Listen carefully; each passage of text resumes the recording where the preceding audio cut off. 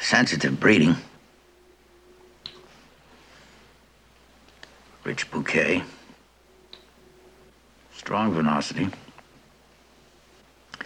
Well, it's a Burgundy. I'm just not sure whether it's a Pinot Noir or a Gamay. That was Columbo, the wine snob. One of my favorites, if not my favorite for a lot of people. Any Old Port in the Storm with Donald Pleasance. Great Columbo episode from, I think, maybe season 3.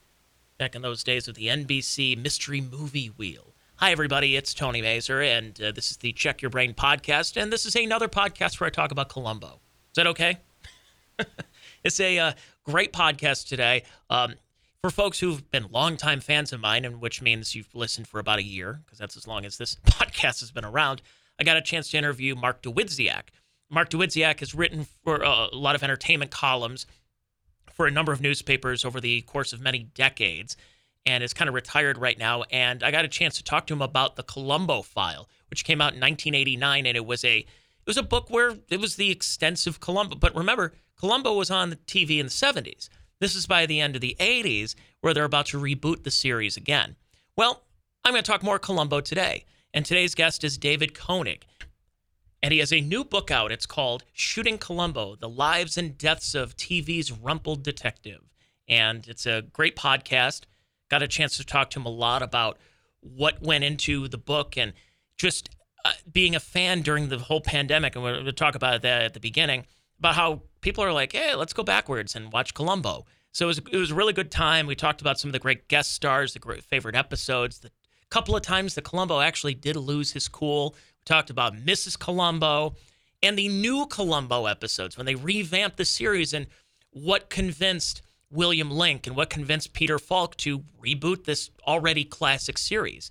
And we kind of saw that in the early 90s where you were seeing, I think Heart to Heart was brought back and a lot of other TV shows that people enjoyed from the 70s and early 80s. Then they do a new Love Boat, and they brought Gilligan's Island back. It was the time of reboots, and Columbo was one of them. So talked about all of that, so make sure you go check out David's book. The link is in the description right now. Get it? Link? William Link, the guy who helped co-write the series.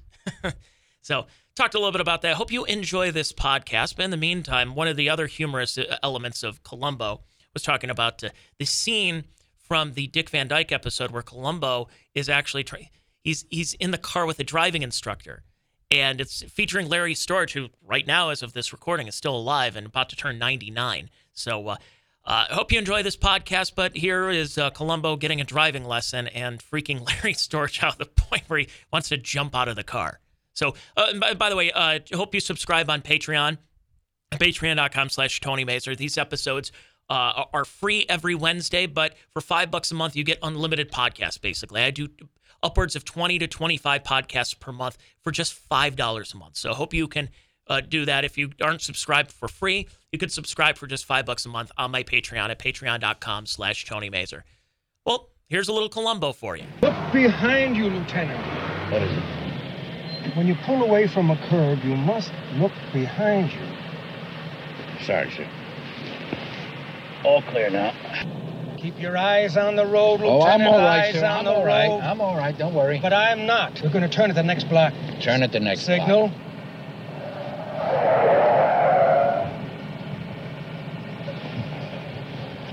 Watch your right. Always watch that right. And the left. And your eye has to be trained. Watch it. Watch it. Pull over. What? Just pull over. Would you shut off your engine just to be on the safe side? Yes, sir. Lieutenant Columbo, I'm sure you have a driver's license. It may even have been issued in this state.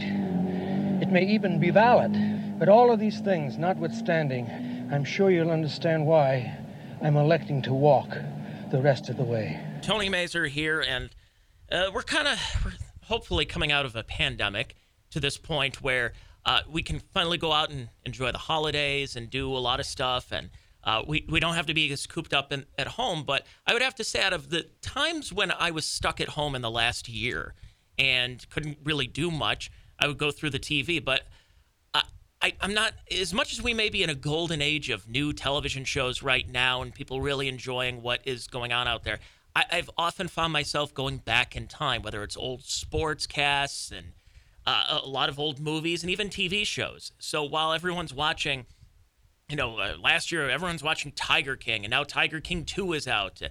I'm sitting there going, oh, well, let's say I'm going to watch Mannix. Barnaby Jones is on tonight. Who's the guest killer today? And of course, the big one was Columbo. And Columbo, which I had been a fan of for many years, way before the pandemic. In fact, I have a Halloween costume where I dressed up as Columbo just a couple of years ago, even though nobody under 55 knew who I was, but that's okay.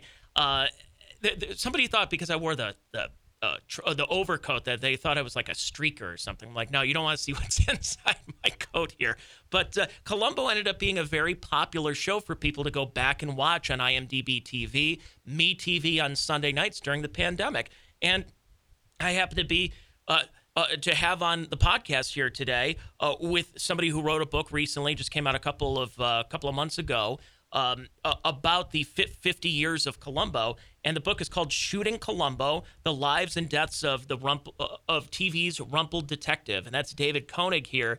And David, thanks again for coming on, and I guess talk about the process of putting this book together. Was it several years in the making, or was it one of those where other than Mark Dawidziak's book with the Columbo file, we need something more.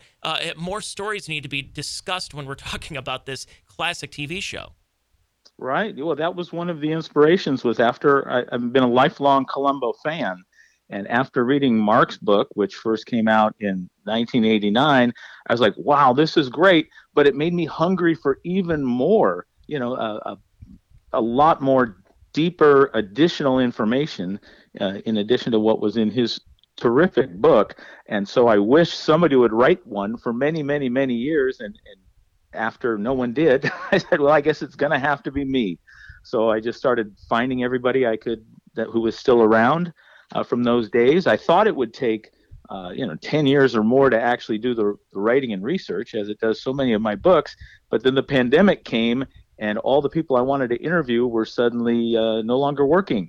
They're all trapped in their houses with nothing to do. So they had nothing better to do than to speak to me about Columbo. Yeah, and especially for a TV show like this, that it really, I mean, when you think about when they brought it back, the lifespan of Columbo ended up being nearly 25 years, even though it wasn't continuous, but it was on television and people knew about it, to the point where Columbo is it's like a phrase that you say where it's like, well, I'm not trying to be Columbo, but here's what I think about this situation. And it become part of our vernacular, whether we are diehard fans or not. It was just a classic case, and it was like right place at the right time for people like Peter Falk and Levinson and Link. Oh, and absolutely. And in a sense, even though they sort of dribbled out the episodes, first there was a pilot, and then 3 years later there was another pilot, and then 6 months later the NBC Mystery Movie started, and there were only 7 Columbos made originally, so they were spaced out once a month, and then for many seasons there were never more than a half dozen or so made a year, sometimes as few as one or none a year over this course.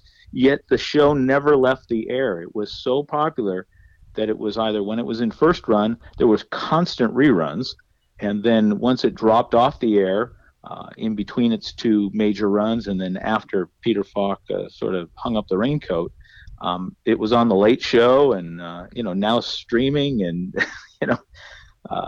Cozy TV, and a million other outlets.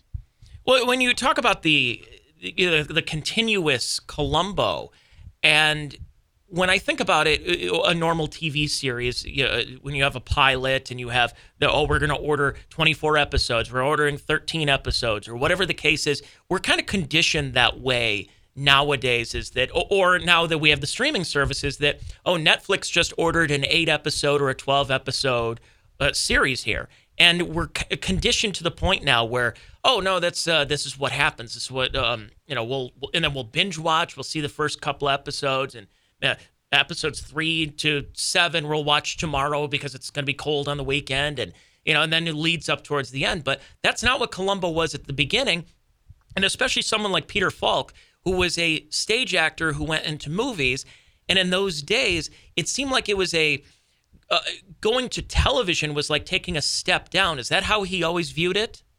Oh, 100%. Yeah, and he just thought it was going to be a one shot with Columbo. He heard about the script for the movie of the week. They called them world premieres back in the day, and he just thought it was going to be a one shot. And it was originally designed to be a pilot for a potential series, but that's not the way Peter Falk looked at it. He had no intention of doing a series. He had done a series called The Trials of O'Brien about being some sort of shyster lawyer in the early 60s, and he wanted no more part of series television. He'd do some TV movies of the week, and that was it. But then about 3-4 years later, after the original pilot, A, he needed the money, and B, they came up with this idea called The Wheel, in which instead of having these big name actors do 24 shows, they'd get 3 or 4 of them to do 3 or 4 different series of 6 to 8 episodes apiece, and then they'd rotate them from week to week to week. And that convinced people like Peter Falk and James Garner, who really didn't want to do too much TV, to do a little bit and establish their higher profile. So let's go back kind of to the beginning and what got Peter Falk interested. So it's originally was a stage play by William Levinson or Richard Levinson and William Link. And we actually just lost William Link not too long ago. And that's how it kind of started. And Columbo was wasn't the main character of this stage play, but he was the one who kind of took the spotlight from a lot of it, right? Absolutely, because and it was mostly the acting rather than the play itself. The play itself is terrific, but to read it just on the page, you come away that the murderer is the main character. So when they cast the play, they cast Joseph Cotten, who's famous from Orson Welles movies and the Third Man and such. They cast him as the lead killer, Dr. Fleming, and a couple other movie stars. And then as the supporting player of Lieutenant Columbo, they named Thomas Mitchell, who was people may know from Gone with the Wind and a lot of old movies from the 30s and 40s. And he sort of brought to life this character. He had sort of a twinkle in his eye and has played it up sort of like a leprechaun in a way, and took people by surprise and sort of stole the show. The only problem being that a month into the run, he had a heart attack and found out he had cancer and was dying and had to leave. So they continued advertising as if he were in the play for the remainder of his run, even though he was back home in California dying. And then a lot of people, because when it was first told that they were going to start doing a series with it, and when you hear about Bing Crosby playing Columbo, and every single person has that visceral reaction at the beginning, like, Bing Crosby is Columbo? And then when you start to break it down, you go, okay, that makes sense. Instead of what ended up being the signature cigar, it was a pipe, and it made a little bit more sense when you broke it down, but it was still kind of shocking. And I guess Bing, at that point in his life, probably by the time, I think he passed away maybe about 6 or 7 years after, that he just wanted to golf at that point. He wanted to do some of the charity stuff. It really wasn't at that level. And then Peter Falk comes in, and a big thing for him is when you look at a character like Columbo, and then you see him in other movies or TV shows where he's a guest here, or he's in like you watch in The Great Muppet Caper, he has that quick scene with Kermit the Frog, and it's like, oh, it's Columbo, but because he made the character, like Columbo would have been a different character if anybody else played it, but he just took that role, and it was almost interchangeable that Peter Falk is Columbo and Columbo is Peter Falk.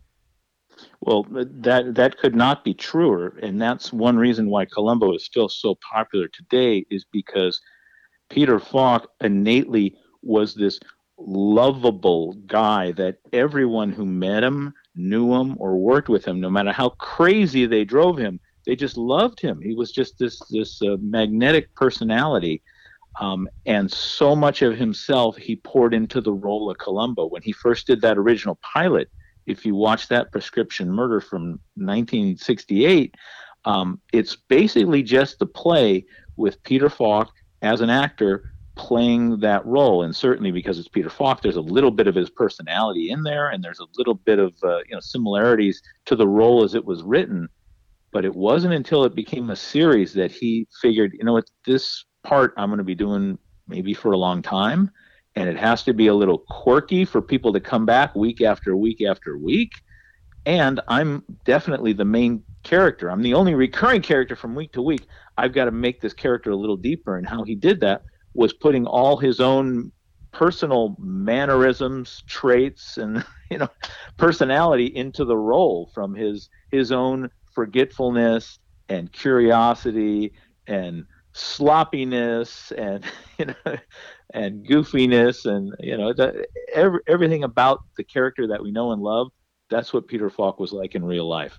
And when you look at how the mystery movie format, the wheel that was, again, very popular at that time, but what made it Columbo even more interesting was that it wasn't the same director every week. That every time, like you had a young Steven Spielberg was a director. You had Nicholas Colasanto, who played the coach in Cheers. You had Ben Gazzara did one. Peter Falk even directed a Columbo.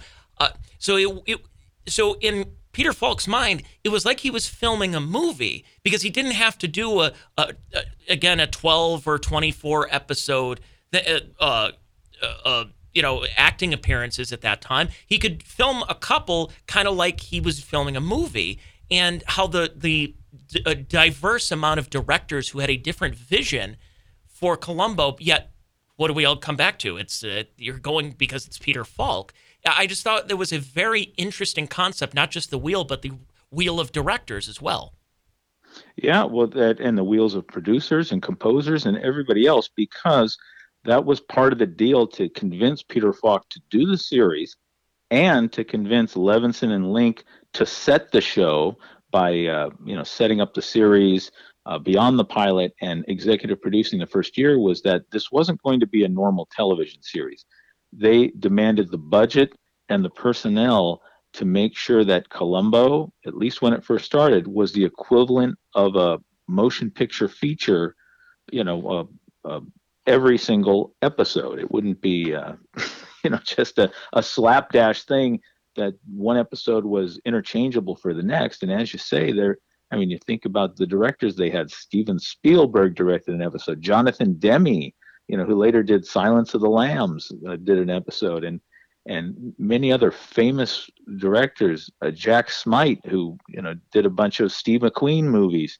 All these fairly well-to-do people, many of them who did not do much television, and then all the art direction and everything else was top flight and top of the line, and specifically designed to have a different look and feel from one episode to the next. So it didn't feel like this was just one long continuing series, but that each one was its own self-contained movie. Were each of the directors fans of Columbo? And the second part of that was Peter Falk a fan of each director? Was there, or were there problems where they didn't see eye to eye when it came to production? And no pun intended there. Right. Well, I think Peter Falk, although he could be difficult to deal with, particularly with the executives at Universal, which produced the show, and NBC, which aired the show, he often fought with them. But with the director, he usually got along well, because they all realized, this show only exists because of Peter Falk. So they would cater to him the best they could. They were in the very beginning, before it first took off. He had minor run-ins with, like I mentioned, Jack Smite, who directed one episode and would do no more after the trouble he had the first one. But they usually worked together very well, because they understood that it was his show, and if he wants to do 50 takes, we're going to have to do 50 takes. It's fascinating when you watch these episodes, and like you said, that you can definitely tell.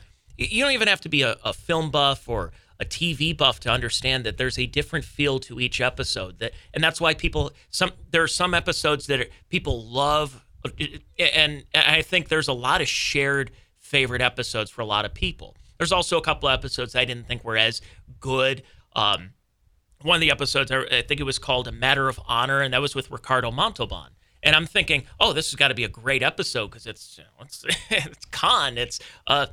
rich Corinthian leather. And plus it's Columbo on the road. He's not in Los Angeles during this time. So it wasn't my favorite, but there's other episodes that start popping up where it just seemed like there is a collective feeling where like, oh no, that's a top 5 episode for me. And it's just a show that, but then there's others, like I said, that you don't think two things about, and you're like, oh, I haven't seen this one in years. It's like, it's actually a better episode than I remembered it. Yeah, well, no, I agree completely. And I think the episodes that sort of turn off the majority of people are ones like you mentioned, A Matter of Honor with Ricardo Montalban, because it's a little atypical, and that one is boring as heck. I mean, not a whole lot happens in it. But some of the others, there's one that Patrick McGoohan directed called Last Salute to the Commodore, which is just extremely different than all the normal Columbos, and that turns a lot of people off. And I think the ones that people love the most are some of the ones that have a little heart in them. 2 of the most frequently cited ones called Any Old Port in a Storm with Donald Pleasance is the old wine connoisseur that Columbo takes a shine to, and there's another one called Try and Catch Me with Ruth Gordon playing sort of Agatha Christie type murderer, and both of these are extremely sympathetic characters who are like forced to murder because the love of their life is being stolen from them. So I think those are the types that just really extra get under people's skin, and they just have an extra high fondness for. That's what I have in my notes right here, my favorite episodes, and I think they're probably the standard favorite episodes for a lot of people. It's like you mentioned, Any Old Port in a Storm, Try and Catch Me, Suitable for Framing, Murder by the Book, Now You See Me, and Publisher Perish all had Jack Cassidy. And Dawn's Early Light, the one with Patrick McGoohan, who the first of his many appearances with both on camera and off camera.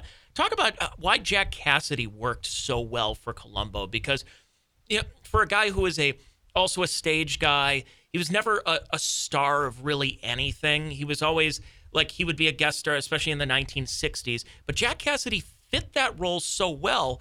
But from what I was reading about in your book, it really was kind of by accident that Jack Cassidy was in that, what we call like kind of the first of the Columbos.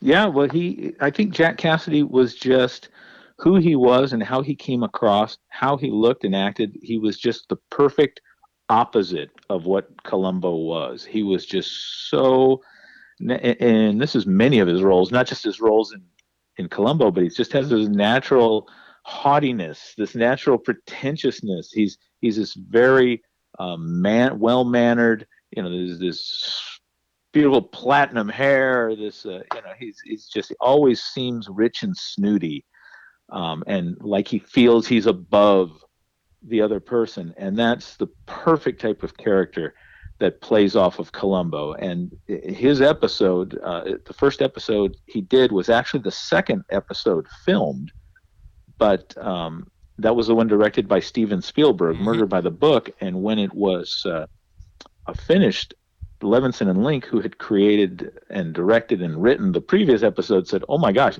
your episode's even better than ours," and they moved that up to be the season premiere, which 50 years ago, debuted the NBC mystery movie. And he was so good, he was brought back twice more, even though the third time Peter Falk was like, well, not him again. Well, let's for the episode you mentioned, Now You See Him, in which he played a magician. Originally, there was a long list of other people that Peter Falk wanted to get, including Orson Welles, but they were too expensive. And so they had to settle for Jack Cassidy, who was perfect.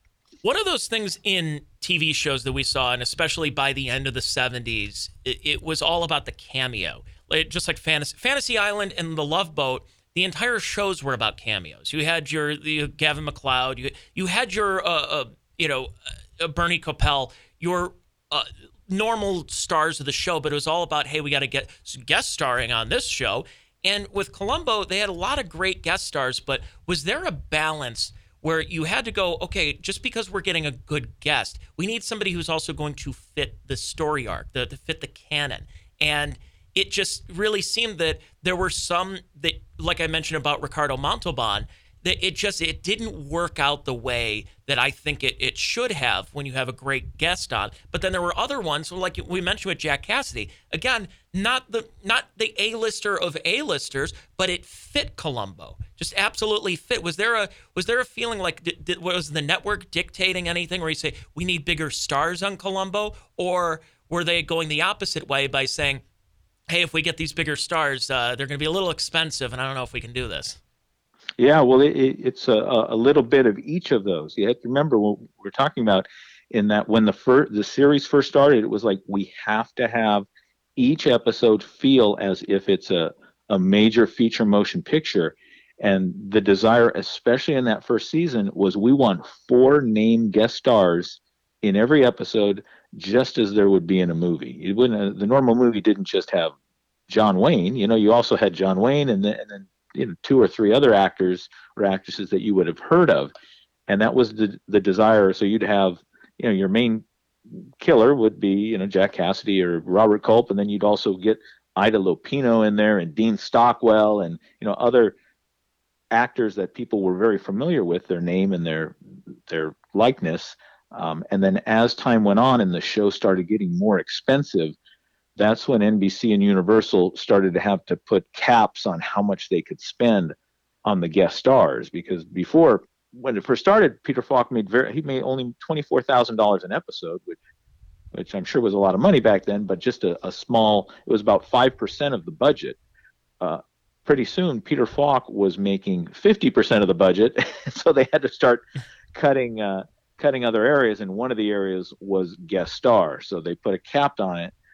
We can only pay $12,500 max for each guest star, and that took people who they wanted to cast, such as Orson Welles as the magician, or Peter Sellers as the evil photographer, or Fred Astaire and Ginger Rogers as the old retired dance team. All these people quickly became too expensive for Columbo, and while they dreamed of having personnel like that later, they never again got to have it.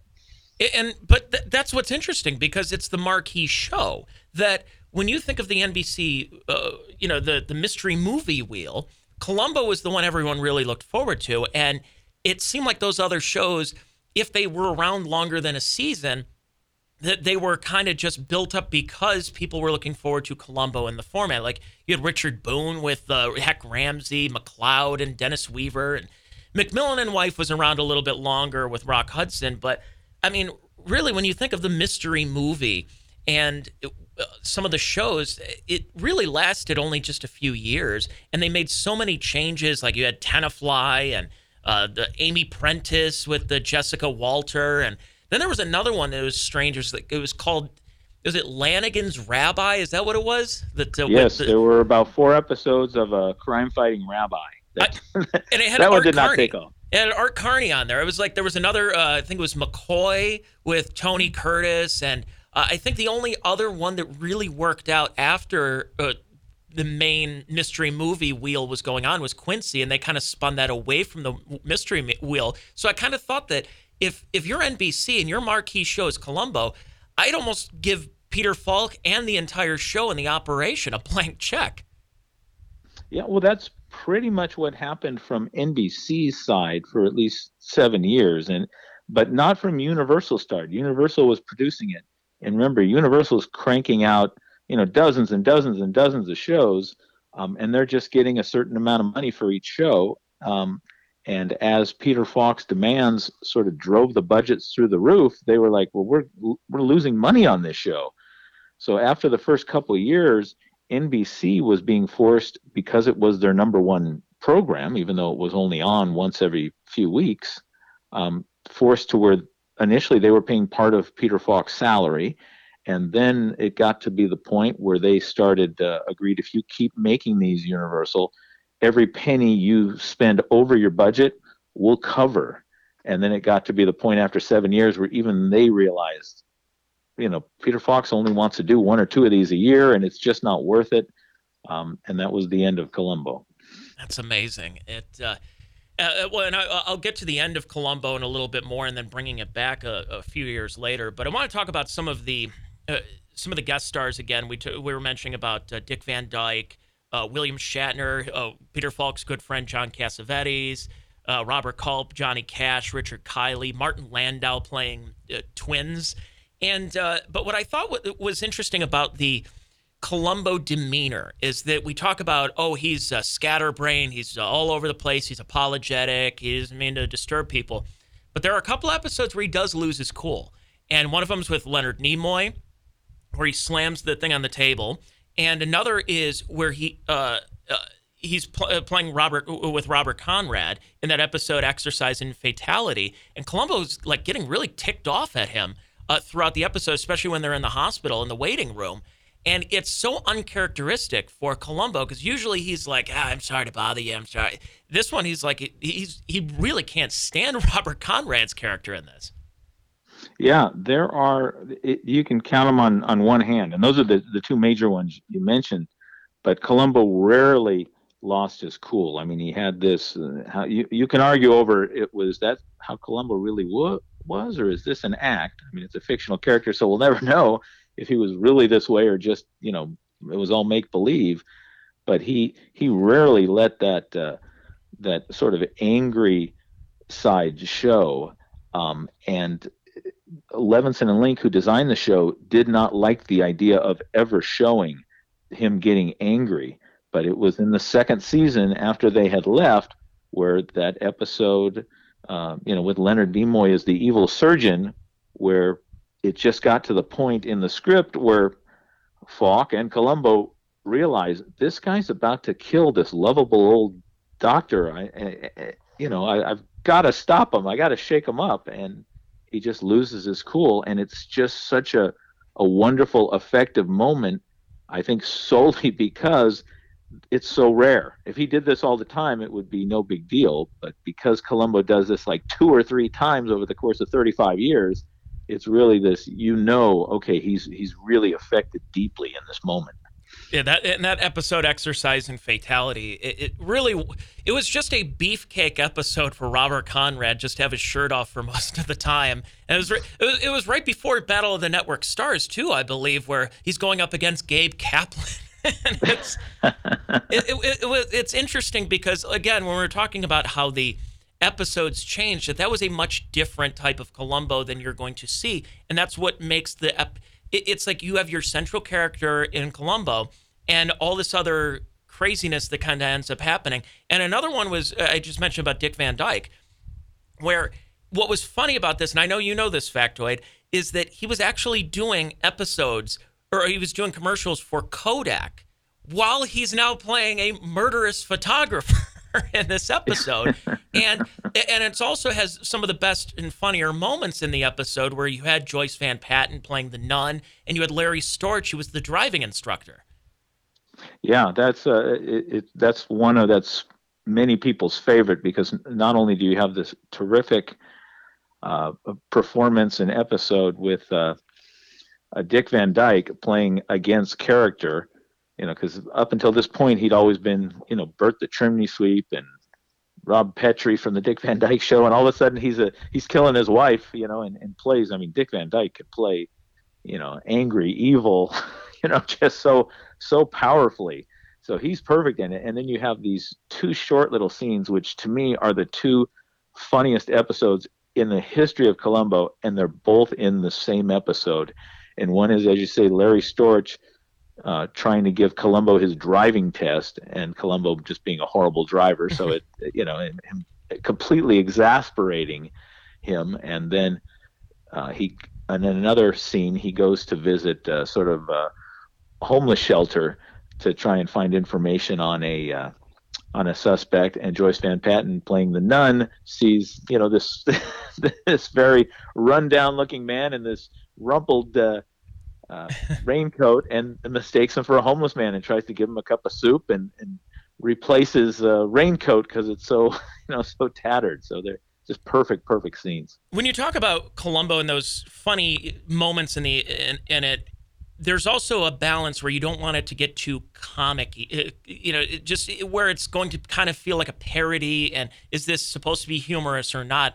there had to have been that balance, because you had Vito Scotti, who was also that comic relief and reoccurred in a lot of episodes too. But it was one of those cases where you don't want this Columbo episode where you're losing the focus of who he's trying to go after. That you didn't want it to be too jokey, or you're going to kind of lose the momentum of the episode. Yeah, well, I 100% agree, and I think that many of the episodes most of the episodes to me are perfect and wonderful, but there's a handful that don't work, especially as the series went on. And if you look, at least for me, the episodes that don't work as well, they were often produced under a producer who didn't care for the Columbo show. It happened in the very last season of the first run on NBC, season 7, and then happened off and on throughout the later years, is that you had somebody in charge who loved the Columbo character and was in love with Peter Falk and his personality, but didn't much care about the mechanics of what made the mystery work and clues and all that other that other stuff. So they put a little bit too much emphasis and time into playing up the quirkiness of Columbo. And those are episodes such as those directed by Patrick McGoohan and others, who just made Columbo a little sort of, as you say, a parody of himself, sort of Columbo for dummies, in which he's playing it up too much, and it's too over the top. The subtlety is all gone, which is so important for Columbo. As you say in the book about that, Columbo wasn't necessarily canceled. Like it wasn't this big press release saying we are canceling Columbo here on NBC. But on both occasions, when its original run and then eventually when it ended, as Peter Falk's life was slowly wrapping up as well, they just kind of just fizzled out a little bit. But you notice that the trend with NBC at that time, you had over on ABC a lot of what they called the Jiggle Vision, and the TNA TV, and they were getting some pretty good ratings. And then CBS had the nice carryover from in the 70s with a lot of the more socially conscious shows like All in the Family and the Jeffersons. NBC went through a bad stretch in the late 70s and early 80s, and it took them until the mid 80s with Cosby, with Miami Vice, Golden Girls to kind of make a comeback. But it really kind of seemed that NBC, because of this, just, really made a lot of bad decisions at that time. And did they have any regrets of Columbo kind of going away, or was this one of those cases where they felt that it was time to, let the detective retire? Well, yeah, a little bit of each. I don't think they realized what they were losing. They were concentrating on how difficult it was to work with Peter Falk. And each successive year that they had to deal with him, it was not only more expensive, but it was just more strife. And they were used to just actors and productions doing whatever they dictated. And here was a fella who stood up because he was fighting for the quality of the show, as well as he was fighting for more money and more time to be able to make movies. That was his dream, was to be a movie star. To him, Columbo was a side job. And so, NBC, the executives there, who were all these people who were about 200 years old apiece, were sort of, imagine a executive suite filled with Columbo villains. They were all these, haughty, snooty guys who thought people should be kissing up to them, and here this upstart actor, this rumpled fellow, is telling us what to do. So there started being hard feelings there. And then they realized our ratings are horrible. Columbo and Little House on the Prairie are about the only good, rating shows we're getting.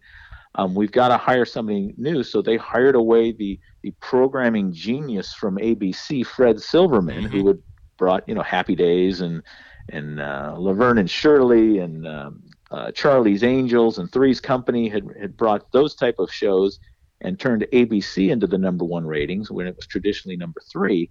They'd brought him over to come in, and Fred Silverman's idea was, well, let's make this the premier network of like television movies and bring some youth back. And Columbo is anything but but youth.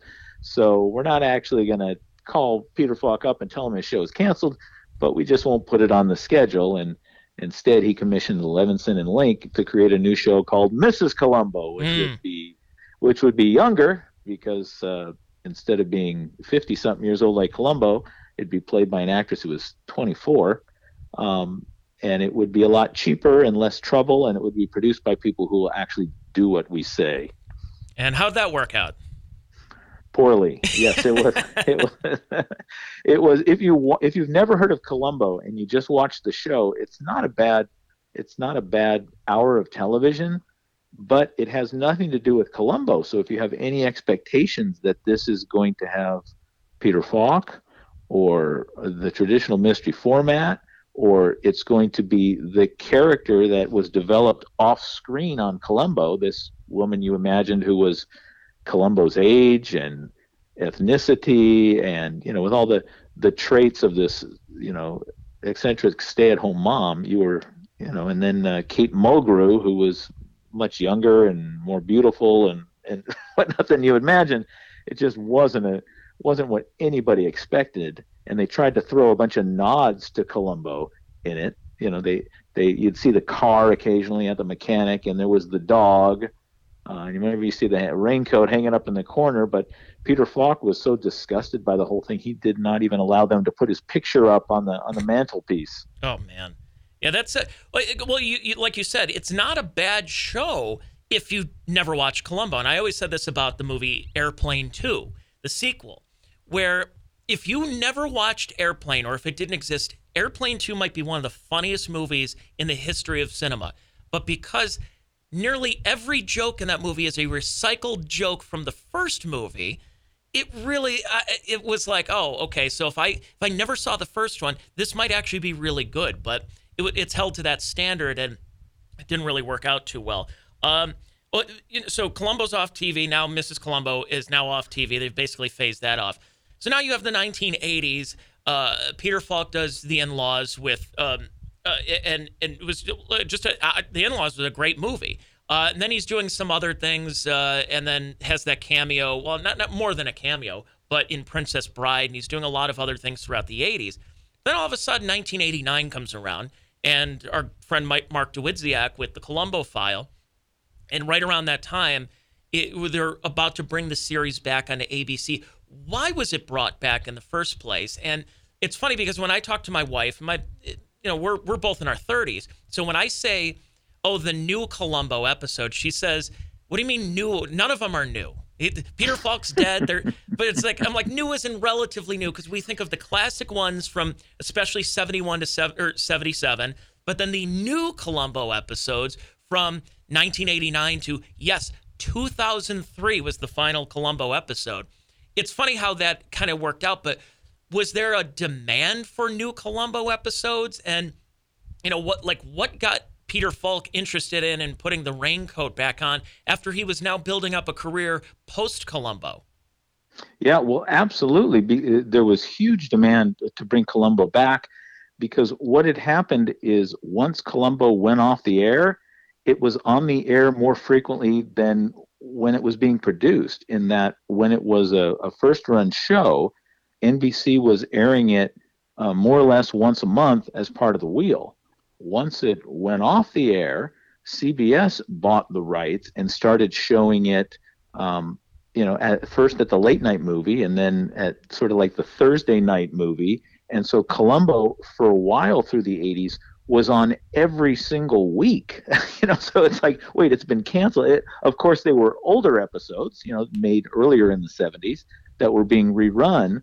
But it was now a weekly television show for the first time and got huge ratings. And it was like, wait, it's doing better now than when we were making them. So eventually, by the late 80s, ABC got in on the game. Before Universal was primarily working with NBC to try and get NBC to revive the show. And that was hard because there were some hard feelings, and NBC, I think, realized it was a mistake not continuing on with it. And by that time, Peter Falk had his feelings hurt. Not only did they sort of cancel, but not really cancel his show, but they cancel. They had the creators of Columbo work on the Mrs. Columbo, the replacement, and so a lot of hard feelings. So he was in no hurry to work with them again, even though he missed doing the character. I mean, he realized how much people loved Columbo, how much it meant to them. Everywhere he traveled, people would call him Columbo, Columbo. And There's even a statue, as in Budapest, of him. Yeah, absolutely. It's him and the dog. This bronze statue, life-size statue. So he is famous as being Columbo all over the world, and he knew. Well, there's the demand. I eventually, I have to get back, and what it eventually took was sort of a reconciliation with Bill Link. Is that the year before, Dick Levinson had died of a heart attack. He was a lifelong smoker and died, and he was in his early 50s. And Bill Link was devastated. He had worked with Dick Levinson on everything he did Created since they Mannix. were in junior high. Even Mannix, yeah, they created it together, and everything they wrote for their entire, since they were in junior high, for 40 years, they did not work except with each other. I don't even know if Bill Link owned a typewriter. He just, it's just Dick Levinson typed everything. So he didn't know what to do with himself. He didn't know if he could write or would write. And ABC came to him and sort of threw out a lifeline and said, hey, well, you want to bring back Columbo? And he said, well, I can try, maybe. And they go, okay, well, then you got to convince Peter Falk, and so Bill Link would fly into New York to say, you know what, it's time to bring this character back. He's been away for 10 years. Here's some scripts we did that shows you how it can still be the same, yet still be fresh. I'd be in charge so that I'd demand that it was the same show and the same character, and they wouldn't, give him a sexy girlfriend or something like that. And Peter Falk finally relented and returned for 20 some more years and 20 some more episodes. And Mark Dawidziak told me that over the years he got to know Peter Falk, and Peter at that point was an avid art collector. And there were times where in the middle of the night he would be getting calls from Peter Falk saying, like, we're thinking of doing an episode about an art gallery murderer. Have we done one of those? And he would ask, like, because Mark did the Columbo file, and so if there's anybody who knows about the ins and outs of Columbo, it was Mark Dawidziak. So he was kind of like a consultant at the beginning to try to get some of these episodes where they're not repeating concepts or recycling them from the previous episodes. Yeah, well, exactly, because there was a lot of that institutional knowledge had been lost because there were a handful of people working on the show in the second run who were associated with the show, but nobody was like taking notes. And Peter Falk was no archive of dependable information. He just made everything up in life as he went along. Just like the character, he just flew by the seat of his pants. So they did need somebody outside like Mark who actually paid attention and took notes and took it seriously, treated it as history as opposed to when they were just making TV and, making it up as they went along. Yeah, that was, and when you think of the new episodes, and I during the pandemic and we're home and it's MeTV, you're looking at what's going on. It's like, oh, Jack Cassidy, like the good guest stars. But then you would see, it says Columbo, whatever the name of the episode, 1990, 1995, and you get a lot of Patrick McGoohan influences, and George Wendt was a guest killer. And, I'm of the belief, I guess I'm a Columbo purist, because every time I've watched these, I want to like the newer episodes.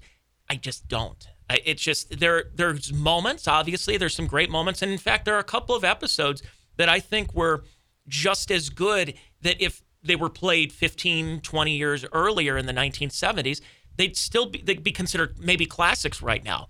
But because you're now looking at a Peter Falk who has salt and pepper hair, he's saying just one more thing, which seemed to be more of a thing. Like people were waiting for it, like, oh, he's going to say it. Just one, and he does it. And everybody's like, oh yeah, he did it. And it started kind of becoming like the catchphrase where you knew that they were trying to find a way to jam it in there. And again, I as much as I liked some moments from it, if you're a purist, you're looking at the quote unquote new Columbo episodes and you just go, it's just not as good. Like I watched one a couple of weeks ago, maybe a month ago. It was one where there wasn't actually a murder, and it was the wedding episode where the bride goes upstairs and it's I think it's Columbo's nephew, and all of a sudden, and she's gone while he's trying to take a shower. And it was a strange episode that I wanted to like, and I came away going, it was okay.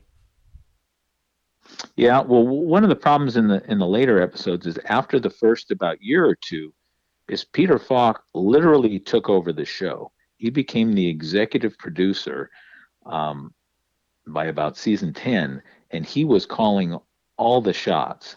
And he had, one of this tremendous actor with great sense, and he, a good personal ad libber and writer. But as far as being the executive producer in charge of the show, he was just too indecisive, and and his opinions were not always correct as far as what were best for the show. And and he, a lot of that was very heavy-handed treatment of the Columbo character and the clues and the mystery itself.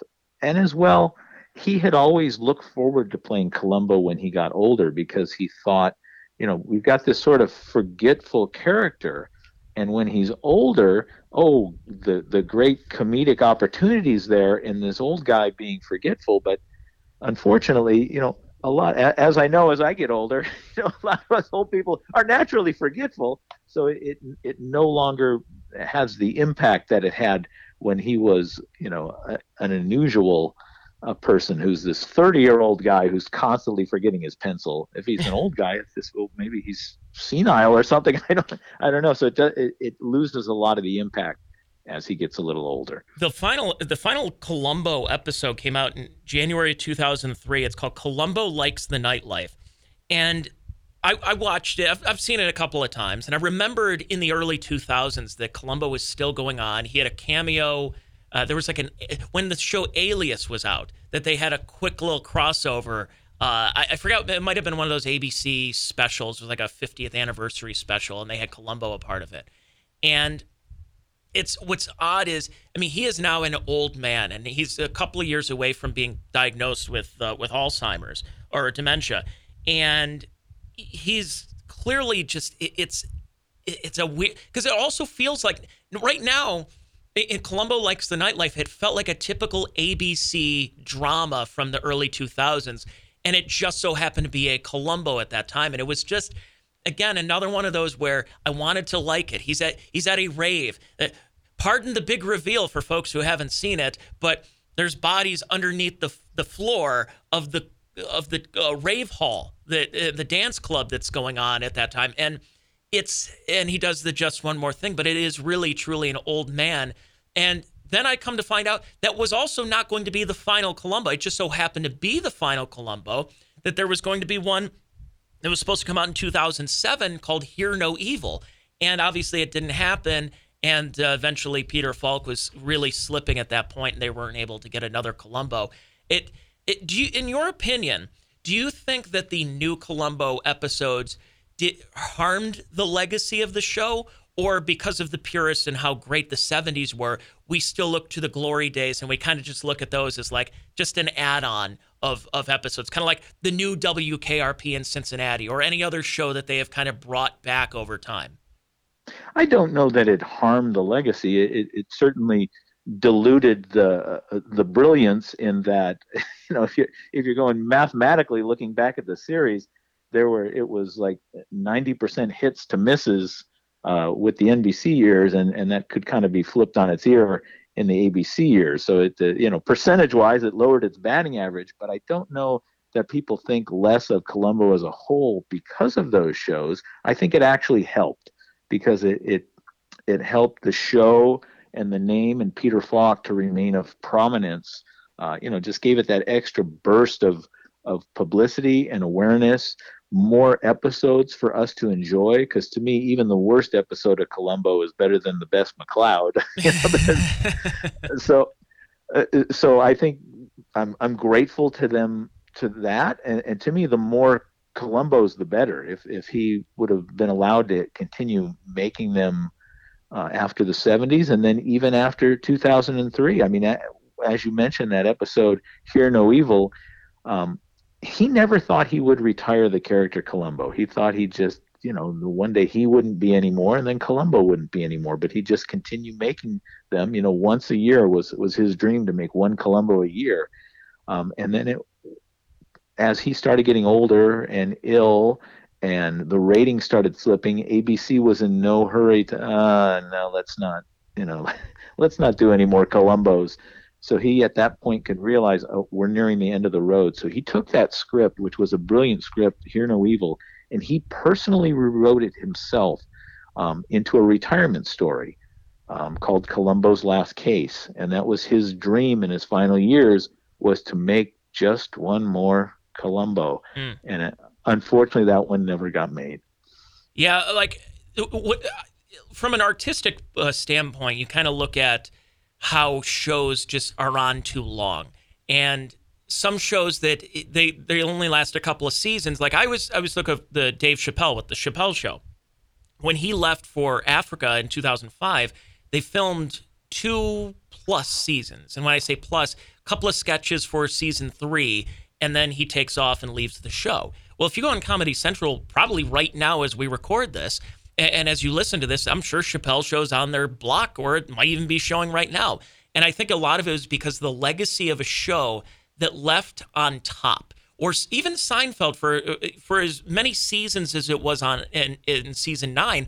I thought Seinfeld in season 9 was just as strong as it was in, say, season 3 or 4. And they left on top. Jerry could have kept it going, and they were going to open up the bank. They could have kept that show going well into the 2000s, but the problem is you're starting to run out of ideas, and it gets to that point artistically where you're like, we're just kind of doing the same things over and over again, and we're just making a lot of money. So some shows, the legacy dies a little bit as the show continues. I thought another show that I really enjoyed their first couple of seasons was the show Archer. And after that, it's still on TV, and it's just not as good as it once was.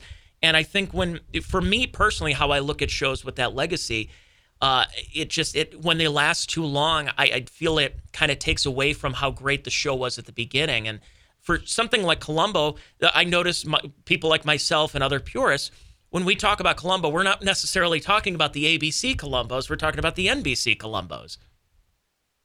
Right. Yeah. No, that certainly artistically, Columbo weakened by continuing on maybe a bit too long, but.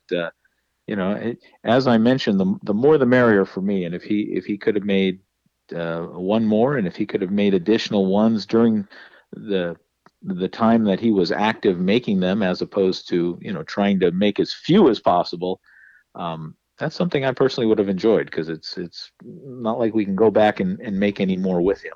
Absolutely. Stealing Columbo. Or Shooting Columbo. I'm looking at a wrong thing. Shooting Columbo, The Lives and Deaths of TV's Rumpled Detective. That book is available. It's by David Koenig. It's fantastic. Is this a book number 8 or 9 for you? This is number 8. Most of my books are about, I wrote a biography of Danny Kaye and 6 books about Disney, about Disneyland and Disney World and everything else. And so this is a nice change of pace, writing about Columbo. And you did one on Laurel and Hardy as well. I did. I edited a book that another fellow wrote. Okay. Called The Magic Behind the Movies, which is this giant coffee table, beautiful book about Laurel and Hardy. Yeah, it's another one. When you talk about somebody like Peter Falk kind of unappreciated his entire body of work outside of Columbo, I don't think people realize how impactful Laurel and Hardy were, because, Babe, Oliver Hardy he was freewheeling, he was a drinker, he had his issues, but Stan Laurel. And I'm hearing so many stories as time has gone on, whether it was from Dick Van Dyke, whether it's from Woody Allen, from Dick Cavett, how influential Stan Laurel was to not just their genre, but comedy in general, and the process of filmmaking and doing a lot of that way before anybody knew, where you're looking up to Stan Laurel as being one of the greats of all time in that field, and largely gets overlooked in his later years. Yeah, and that's he died in the 60s, and by that time he was just living in this little apartment in Santa Monica, California, with his wife, and he was in the phone book. You could call him up and talk to him. He'd invite you over, and you can come and talk about his old movies. And he was just lived a quiet life those final years, and did not receive that much acclaim. There was a big resurgence after he passed away, and through the 70s of Laurel and Hardy mania, and perhaps that will come back again one day. I hope so. And did you see the movie that came out a couple of years ago? I did. I thought they did a good job. I know Randy Skretvedt, the author of the book, is a extreme purist on Laurel and Hardy, so he will pick that movie to death on the minutia that was not actually, no, that guy smoked a cigarette, not a cigar, and that type of stuff. But for me, just the being able to see these brilliant performances and bring these fellows back to life was I just really enjoyed it. Well, because they did the biopic with them a couple of years ago, and it was pretty good. Do you think there is ever going to be a Peter Falk biopic? And if so, who in current Hollywood do you think would play him? I don't know. I think that would be great, and I do hope they do that. I mean, such an interesting person in real life, and so engaging, and still so popular now. And of course, the name that keeps popping up whenever somebody talks about a Columbo reboot is Mark Ruffalo. So he has sort of that shaggy hair, and that he's about the right age of that we all think of Columbo being. So that would be neat to see sometime. I would love to see that. But in the meantime, we have some great books on Columbo, and especially this one that just came out this year, and basically the 50th anniversary of when Columbo really kicked into high gear in 1971. And that book is Shooting Columbo, The Lives and Deaths of TV's Rumpled Detective, by David Koenig. David, thank you so much for being on here. Great information. There's a lot more stories and a lot more behind-the-scenes stuff that you can read in this book that, I mean, we really haven't even scratched the surface of a lot of what was going on with Columbo and the lead up and during the show, and some of those great factoids that I had no idea about until I read your book. And this has been fantastic, and I really appreciate you coming on, David. Great. Thank you, Tony. I loved it.